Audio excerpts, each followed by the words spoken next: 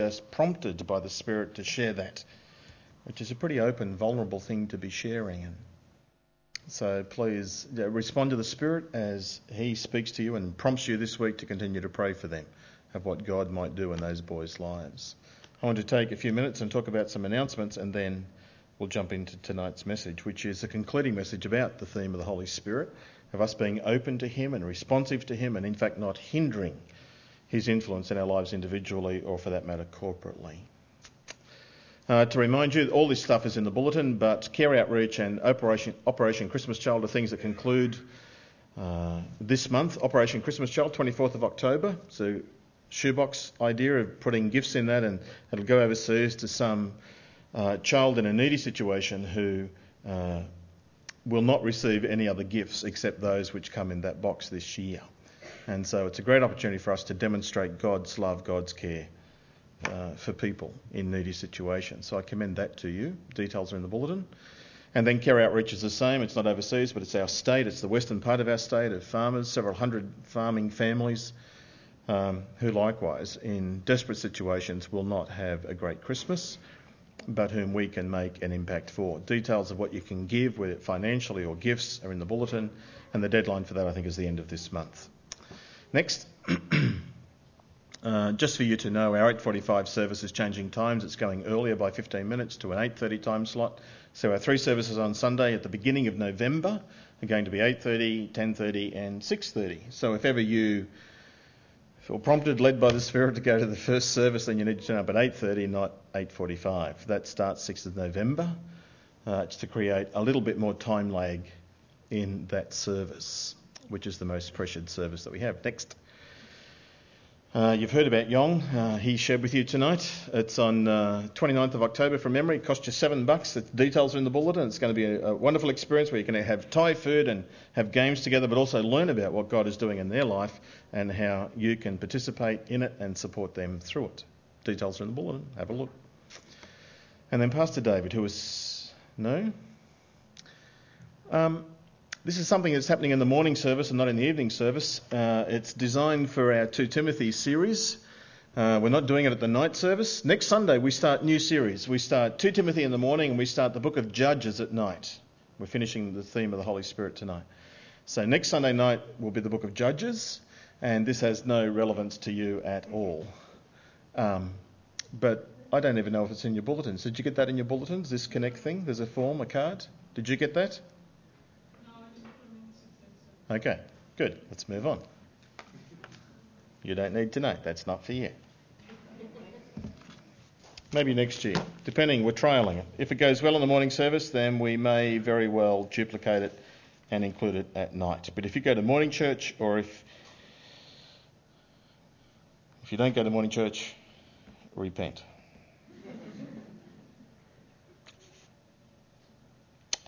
Holy Spirit. We have been considering over the couple of months now, Pastor David has primarily led us. I don't think I've been here since he started that series, have I? My name is Darryl. I'm the senior pastor of this. I'm married to Rhonda. I have two.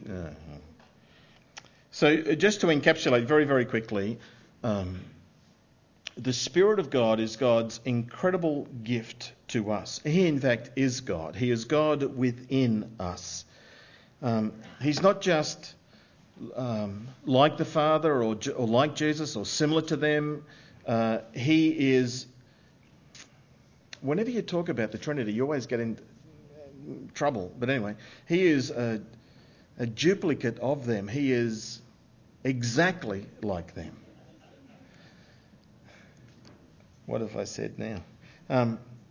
He is not almost God. He's not similar to God. He is fully God. And he is sent from the Father by Jesus to dwell and live in us, to empower us and to enable us to become more like the Lord Jesus. In the Old Testament, he was certainly incredibly active in people's lives and doing all sorts of things, kings and rulers, prophets and judges, but also empowering at a very practical level of people who built the temple and the tabernacle and so on. He is essential to us as we seek to follow the Lord Jesus. We can't be saved without the Spirit. He convicts us, he calls us, he converts us, He challenges us. He causes us to have faith, gives us the gift of repentance. He causes us to be reborn. That's all the work of the Spirit. We comply, we accept, we willingly respond to that, but it's his work in us that is enabling that to happen. Through the same Spirit, we have assurance that we are saved, that we belong to God. It's the Spirit who nudges us and says, you're mine. You belong to God. You're a child of God. His Spirit witnesses with our spirit, the Bible says. We can't be holy without the Holy Spirit. We can't understand the Bible without him. We can't pray without him. Romans 8 says, we don't know what to pray for as we ought, but the Holy Spirit himself prays for us with groans that are inexpressible. We can't pray without the Spirit. We can't serve without him. He gives us gifts. And we certainly can't witness without him. He empowers us for that. He is essential for us as followers of the Lord Jesus. Generally speaking, broadly speaking, there are two large groups in the world. There is one group of people who belong to Jesus and the kingdom of God, and there are those who don't. There are believers and there are unbelievers. For those who are believers who belong to the kingdom of God, they have accepted Jesus as Lord and Saviour, and they have received the gift of the Spirit who indwells them and does all these sorts of things in them. For those who are not yet transferred from the kingdom of Satan, the kingdom of unbelief, the kingdom of darkness, they are without the Spirit. As you enter the kingdom of Jesus, you permanently received his gift, the Spirit of God, who is a seal of our salvation. He is not a second blessing. He's not an optional extra. He is given to all Christians, to all believers, to assist us to become all that God wants us to be. Now, we've spoken about this, David has spoken about this over the last couple of months, of how the Spirit was prepared, how he was promised, how he came, how he fills, how he gifts, how he demonstrates and develops in us the character of the Lord Jesus through his fruit. But all teaching, any teaching about the Holy Spirit would be incomplete if we don't at some point pause and say, well, the Bible also teaches us that it's possible for us to hinder, for us to resist, for us to obstruct the work of the Spirit in us. And that's what we're going to look at tonight.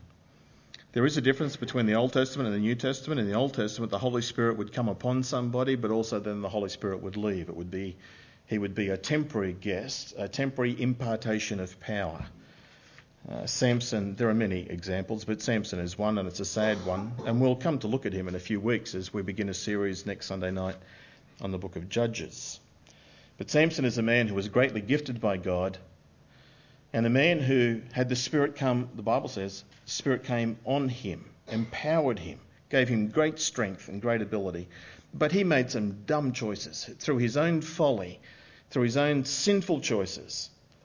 Then the Bible records that he didn't know that the Holy Spirit had departed from him.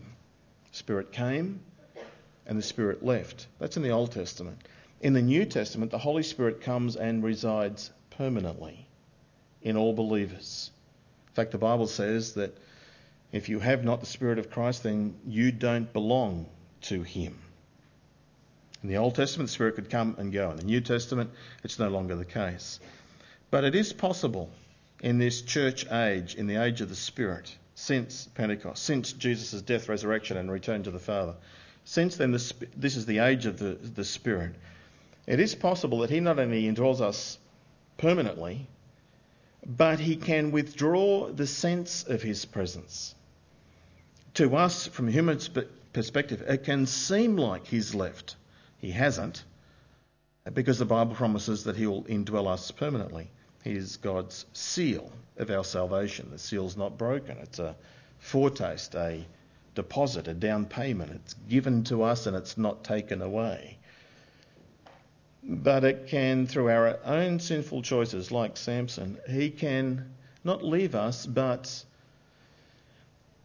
his sense of his presence, our awareness of what and of his activity in us is softened, declined, it fades.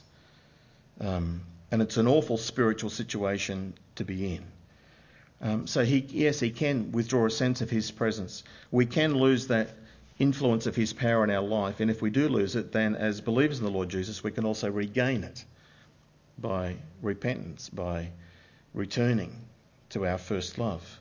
That's usually how it operates. That's not without exception, but that's usually the way it goes. So what are the hindrances, these sins that we can commit against the Spirit? Well, the Bible gives us 6 of them specifically, and I want to talk about just some of them tonight. The Bible talks about, firstly, and I'm going to talk about this last, it's a controversial and strange one. It's you can blaspheme the Holy Spirit. And we'll come to read this passage in a moment, Matthew chapter 12. And it talks about how if you blaspheme the Spirit of God, it is the unforgivable sin. All sins are forgivable, except that one. It's the one exception. And what is that referring to? And is it possible for us to commit it? And, what does it mean? What's it like? How do we explain that? We'll look at that. Acts chapter 7 talks about, Stephen says that the Jewish people had resisted the Holy Spirit. And again, talking about people who haven't yet come to faith, people who belong in this kingdom, the first kingdom, kingdom of Satan, they resist the influence, the challenge, the call, the conviction of the Holy Spirit. They resist him. They hinder what he is challenging them to do. Then the Bible talks about, for those who have entered the kingdom of Jesus, it's quite possible for us to grieve the Holy Spirit. We spoke about that this morning. I'll give you a few minutes summary tonight. And tonight also it talks about 1 Thessalonians 5 that we can not only grieve the Spirit, we can quench the Spirit. It's like pouring water on a fire. It's to put out the flame, to dull the influence of. We can do that as believers and we're instructed to not do so. So we need to talk about that. Hebrews 10 has 10 verse 29, another sin of the Spirit, against the Spirit, which is to insult him. Or as the Greek word can be translated, to outrage him. Again, that's of unbelievers. And then finally, a specific example, Acts 5 verse 3 talks about lying to the Spirit, that story of Ananias and Sapphira, who kept back some of the money and said they gave more than what they really did give. And Peter challenges them, convicts them, and they actually fall down and drop dead on the spot, both of them, to lie to the Holy Spirit. So the Spirit of God is essential for us as followers of the Lord Jesus, but there are aspects to his work in us that we need to be aware of and tender to. It's not all, smooth sailing. We are responsible creatures and we are to make deliberate choices to walk in obedience. This morning we spoke about grieving the Spirit, so let me give you a quick summary of that, and then I want to talk about quenching, and then make some sense, I hope, of blasphemy, and then leave the building immediately. Grieving the Spirit. How do we grieve him? This morning I said there are 3 primary ways. The first way is obvious, it's by sin. And it's sin either in the things we do, the things we say, or the things we think. Sins. Doing, thinking, saying things that are not right. They grieve him, they disappoint him, they offend him. And that leads to some consequences in our life, which I'll explain in a moment. Not only by sinning, but we can also grieve the Holy Spirit by a failure to acknowledge that he is in us. To live our life as if he was absent. Just as we would adjust our life by having a person of dignity, of status, come visit us, be that the Queen or the Prime Minister or whoever, a person of great status or significance for us, someone really important, and we would adjust our behaviour accordingly. So the Holy Spirit, who is a divine royal guest living within us, that it's somehow possible that we can ignore or overlook his indwelling. And we live our life almost thumbing our noses at his presence. That grieves and offends him. Third way we can grieve the Spirit is by failing to respond to his promptings. The Spirit of God is always at work within us, prompting us, leading us, guiding us, nudging us, giving us desires that towards holiness and towards following the Lord Jesus closely, towards obedience. And our response to that can be one of nah, or postponement. I'll do it later. And this failure to respond to his promptings likewise can grieve him. So we can grieve the Spirit by sin, by failure to live in an awareness that he is present with us, or by failing to respond to his promptings with us. What happens when we grieve the Spirit? Well, there's a loss not of his reality in our life, but there's a loss of this sense of his presence in our life. He withdraws. It's almost like he is present, but he's silent, or he is softer in his voice. It gets softer and softer. It's a decreasing of our awareness of God's love for us, that we're part of his kingdom, a decreasing of our sense of a joy of our salvation. There's a decrease in our awareness or assurance that we are saved and belong to him. There's a decrease in peace. All of these things come from the Spirit. And so when we grieve him, these things are negated or decreased in our life. The Bible says that the Spirit bears witness with our spirit that we are children of God. When we grieve him, that Spirit bearing witness with our spirit goes on hold, is softer. It's not as close, it's not as strong. There's no longer this warm embrace of the Spirit with us. When you're singing songs of him nudging you and reminding you and saying, that's for you, you belong to me, you're in the kingdom, you're no longer enfolded in his loving presence. You no longer hear this sense of, I love you. There's no leadings, no promptings. What there in fact is if we have grieved the Spirit by our sin, by not responding to his promptings, by not living in the light of that he is with us, if we have grieved him, then in fact he almost hands us over to the supremacy of the sinful nature in us, Galatians chapter 5. That passage says that the Spirit is in conflict with our sinful nature, and the sinful nature is in conflict with the Spirit. So when we grieve the Spirit, we in fact empower our sinful nature. When we grieve the Spirit, it becomes possible for us to indulge and engage in things that surprise us, and we no longer feel we're shocked by the things that we are doing, and we think, how could this be happening? He's handing us over for spiritual attack, supremacy of the flesh, in order to humble us, in order to remind us that we need Jesus, that he is the one who died on the cross for these sins, and that if we come to him, if we remember, if we return, if we repent, then he forgives, he restores, he re-engages with us again. So if we grieve the Spirit, there are consequences, but they don't have to be permanent, because we can return through repentance, through forsaking of sin. Dr. Martin Lloyd-Jones makes this good quote. He says, don't grieve the Holy Spirit of God, because if you do, you will bring upon yourself grievous experiences and agonies of soul. Grievous experiences and agonies of soul that you need never have had.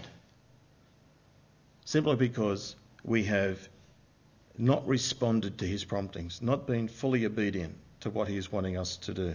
We have lived as if he was not part of us. And this morning I said, so how should we live? Well, we should deliberately, intentionally, consciously remind ourselves that we are children of God and that he, the Spirit of God, is living within us. I wake up every morning, as I said this morning, almost every morning, I say, good morning, Lord, because it's him prompting me.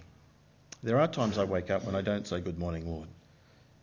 And I wouldn't be surprised if I reflected on that and evaluated it. The times I don't wake up and say, good morning, Lord, first words out of my mouth, are the times when I have grieved him. There's some sin, there's something I've done wrong that's not right. And he's not nudging me first thing in the morning. So wake up intentionally and think through, wherever I go today, whatever my timetable is, my schedule is, whatever I'm involved in, my job or whatever activities I'm involved in, wherever I go, whatever I do, or whatever happens to me, he is with me. And I am to live in the light of that truth. May every thought, word and deed to be lived in his presence. And that these things will help us, assist us to not grieve the Spirit. It's a tall order, isn't it? But it's possible. Not in our own strength, but by his promptings. He assists us through this whole process. He nudges us, read your Bible. He nudges us, pray more. He nudges us, have fellowship with people. Ring this person, pray for that person. That's the Spirit of God at work within us. He prepares us. And so our attitude needs to be, Lord, if you prompt me, I will obey.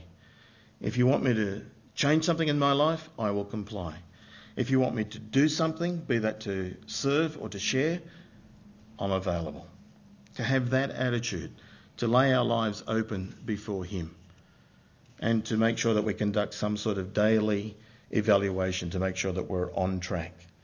You know, Lord, is there anything in my life at the end of the day, is there anything I said today, did today, thought today, which is not pleasing to you, which has grieved you? Keep short accounts with him.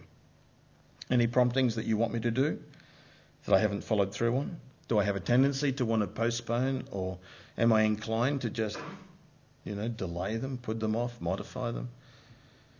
God calls us to be fully compliant and obedient to him.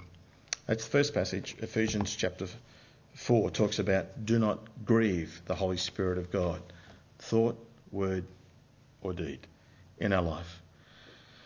The Thessalonian context is a slightly different context. It's almost as if you could argue that the Ephesians passage is for us individually, that we as individual followers of the Lord Jesus are not to grieve the Holy Spirit of God. The Thessalonian passage that Liana read to us talks about do not put out the Spirit's fire. Don't quench the Spirit. Don't treat prophecies with contempt, but test them all. Hold on to what is good. Reject whatever is harmful. It has not an individual focus, but rather a corporate focus.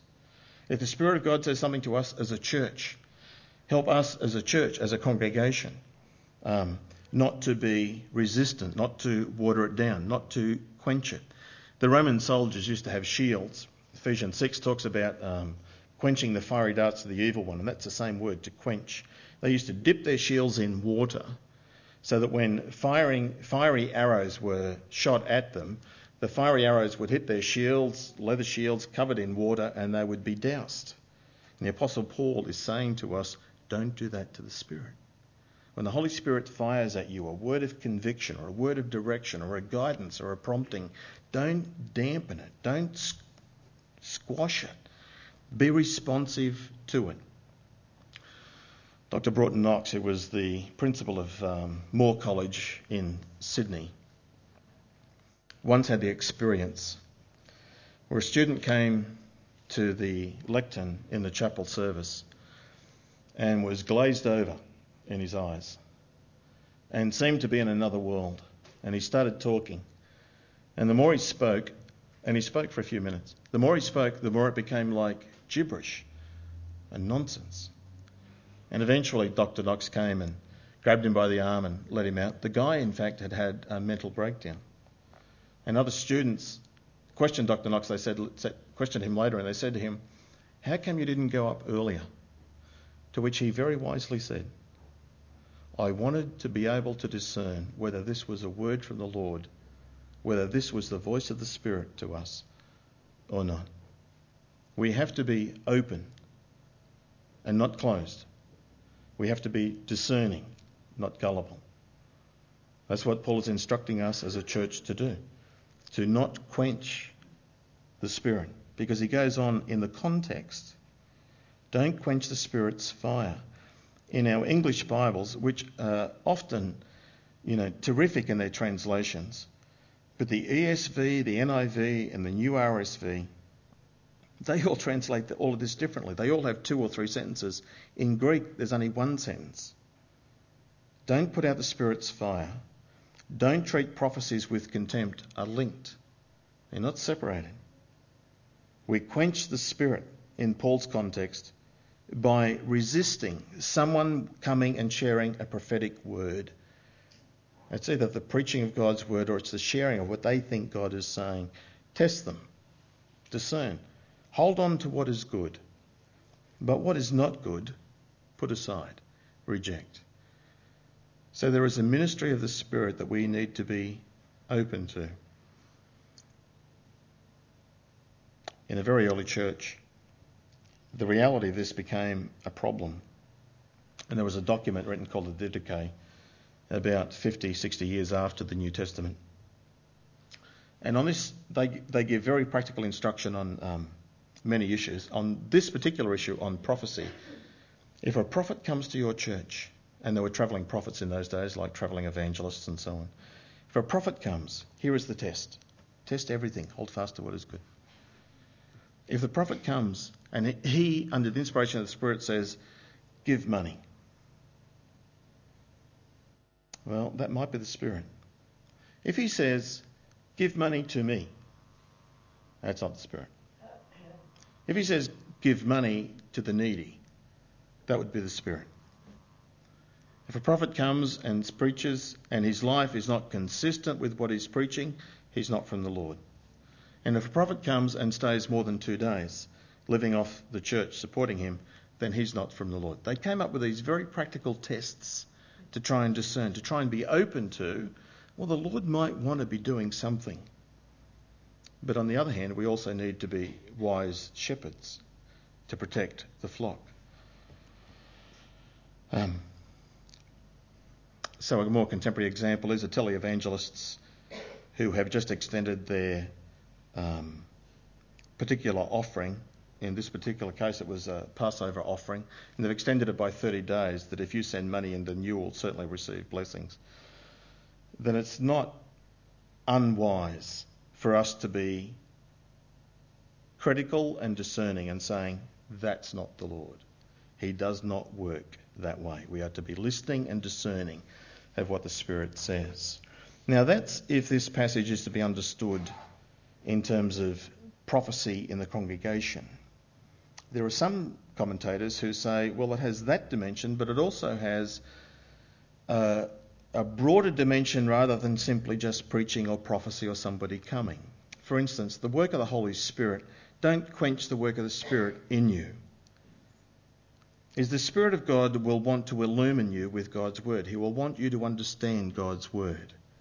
And the way you quench that is a failure to read it, a failure to study it, a failure to hear it, a failure to apply it and to obey it. That is to quench the Spirit. Well, the Holy Spirit wants to develop in us an intimacy with the Father. And we can quench the work of the Spirit in us by simply not taking time alone, by being prayerless, by worrying without casting or trusting, casting our cares upon Him and trusting Him to work it out. That can also quench the Spirit. The Holy Spirit wants us to help us to know God's will through His Word. We can quench the Spirit by just simply ignoring His directions and focusing upon what we think, our self-will, by being either indifferent to what He says or by delaying what He is prompting us to be doing. Or finally, the Holy Spirit certainly wants to sanctify us, to make us holy, to make us more like the Lord Jesus. We can quench Him through our own prideful self and relying on our own human abilities, trying to improve ourselves without casting ourselves upon Him. We can grieve the Spirit individually by disobeying Him. We can quench the Spirit corporately by resisting what He is wanting to say to us as a church. And then finally tonight, we can also, well, I'm not sure we can, but people can offend Him and grieve Him and blaspheme Him. I don't know if you've got a Bible with you, but I want to read to you this passage and then take a few minutes just to talk very quickly about it. It's a difficult passage and it's a difficult concept to understand.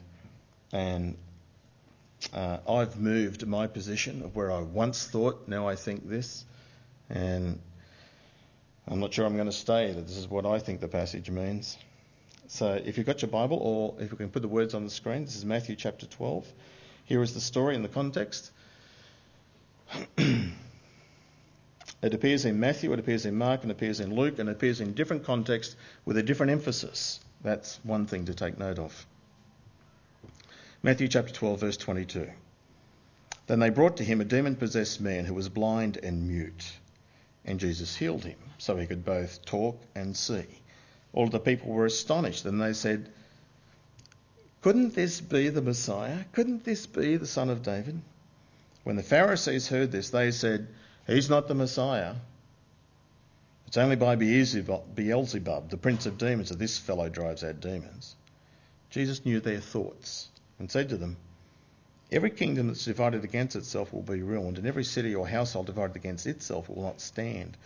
If Satan drives out Satan, he is divided against himself. how then can his kingdom stand?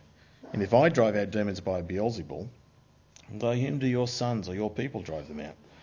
So then they will be your judges. But if it is by the Spirit of God that I drive out demons, then the kingdom of God has come upon you. Or again, how can anyone enter a strong man's house and carry off his possessions without first tying up the strong man? Then his house can be plundered.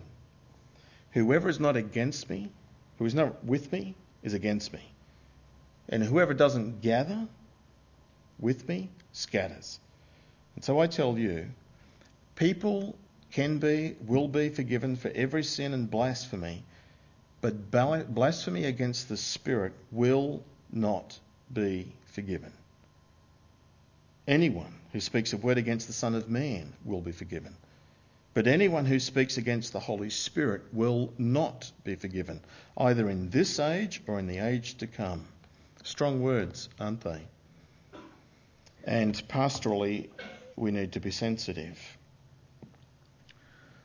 Let me say this theologically and I think pastorally. If someone comes to you, or if you think this yourself, if you fear that you have committed this sin against the Spirit, you haven't. Because the very fact that you fear that you have committed this sin negates the reality of it. For a person who has committed this sin will not fear that they have committed it, will be completely indifferent to whatever God is doing in the world. When I was a very young believer, somebody told me the story, and I don't know if it's true or not. But I pass it on to you because it illustrates the point of what I'm wanting to say tonight.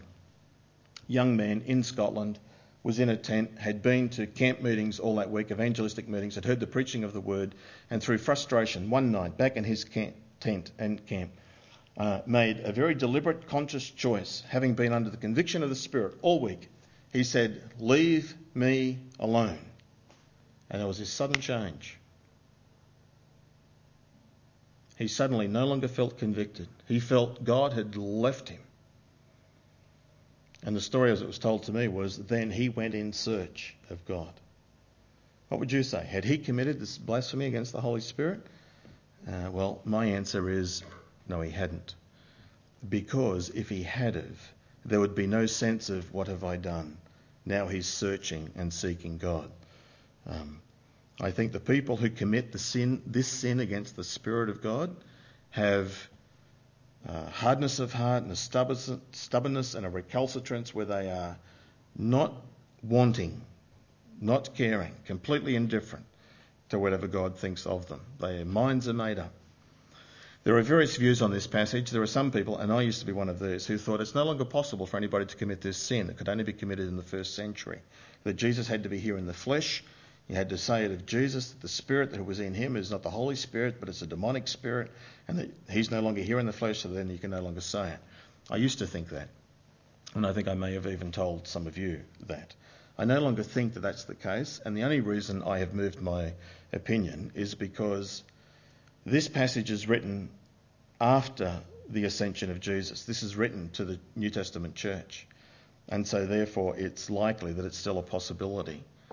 There are those who believe, secondly, that it's possible, but only in specific situations where there is great demonstration of miracles and of God's power. And that you are saying, this is not the Spirit of God who's doing this, this is a demonic spirit, we're all being deceived. And that we need to be very careful in evaluating Pentecostal charismatic experiences. There are some people who take that view. Or there are people like myself now who think that it's still possible for people, not Christians. I don't think Christians can commit this sin, as I'll explain, I trust. But rather you have to be an unbeliever to commit this sin. And it's still possible to do it. Because it's blasphemy against the Spirit, and the Lord Jesus uses very strong terms that it is impossible. You will not be forgiven. You render forgiveness out. Well, what is it? In my opinion, I think what the Lord Jesus is talking about is this conscious, deliberate, intentional defiance, this attribution of that is not God at work in that person, but it is rather demonic. It is to say that to others and to hinder them from coming to faith in the Lord Jesus, like the Pharisees were on this occasion. There are certainly people who have committed blasphemy. The Apostle Paul did, he says, 1 Timothy chapter 1, but found forgiveness. 1 John chapter 1 verse 9 says that all sin can be forgiven. But Jesus says there is one exception to that, and it's this one, this blasphemy against the Spirit. It seems to be more serious and it's without remedy. It reflects a determined unbelief. Regardless of the evidence that I see, Jesus has just performed a miracle. A person who was demonised has been delivered. A person who was blind and could not speak suddenly is able to do that. And it is a growing amount of evidence. This is not a one-off. It's not a spontaneous thing. It's not something they just said suddenly on the spur of the moment. It's rather a considered, deliberate evaluation. And they have concluded, for whatever reasons, that they will not acknowledge that this is the work of God in the person of Jesus. It's a permanent refusal to believe. And because of that, therefore, it is unforgivable. It is unforgivable because they will not place themselves on the path that leads to forgiveness. They saw divine power at work in the Lord Jesus, but refused to accept the implications. For them, it's very simple. There are two supernatural powers. There is God and there is Satan. They refuse to be open to the possibility that Jesus could be from God. Therefore, it's from Satan. And it's because of that process of what they heard, what they saw, yet they intentionally charge him, Jesus, with deceit, with falsehood, with being demonised. And they do that publicly. They do that before others to prevent others coming to faith. So what can God do? What more can he do? He has demonstrated through Jesus, he has demonstrated through his word, the reality of the Messiah. But these people have resisted it. What more can God do?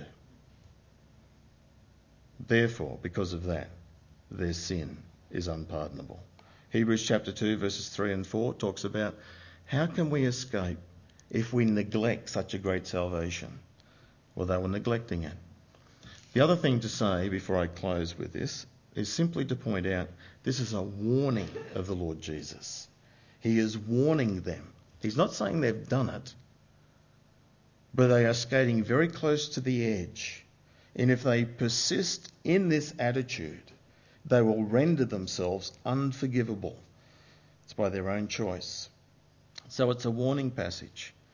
They were close. It's dangerous, but not yet deadly. And it's a specific activity that they engage in ongoingly. This is the blasphemy against the Spirit, as best as I can understand it. It's not a one-off, callous remark. A personal friend of mine, Michael, in Sydney, what's his name? The English comedian, Johnny English, whatever, Rowan Atkinson. In a movie called 4 Weddings and a Funeral. In the movie, he's conducting a wedding service, and he quotes, I haven't seen the movie, but he quotes it in terms of, instead of saying Father, Son and Holy Spirit, I think he says Father, Son and, does he say Holy Goat or something like that? And Michael, who had seen the film, went, oh, he's committed blasphemy against the Holy Spirit. He's called the Holy Spirit. He's used a derogatory term against the Spirit. I don't think that's what the Lord Jesus is saying. He's not talking about people who utter spontaneously ignorant, arrogant, derogatory words. He's talking rather about a settled disposition of opposition. People who intentionally say, that's not God. It's not true. I refuse to accept it. And it's by that refusal and by that attitude that they render themselves unpardonable, unforgivable. Is it possible for a person to go, that's not God, I don't accept it, and then later on change their minds and find acceptance? My answer is yes. They haven't committed the unforgivable sin because they haven't persisted in that attitude. It's those who persist in that attitude that render themselves unforgivable. Make sense? I want to talk about it. Let's pray.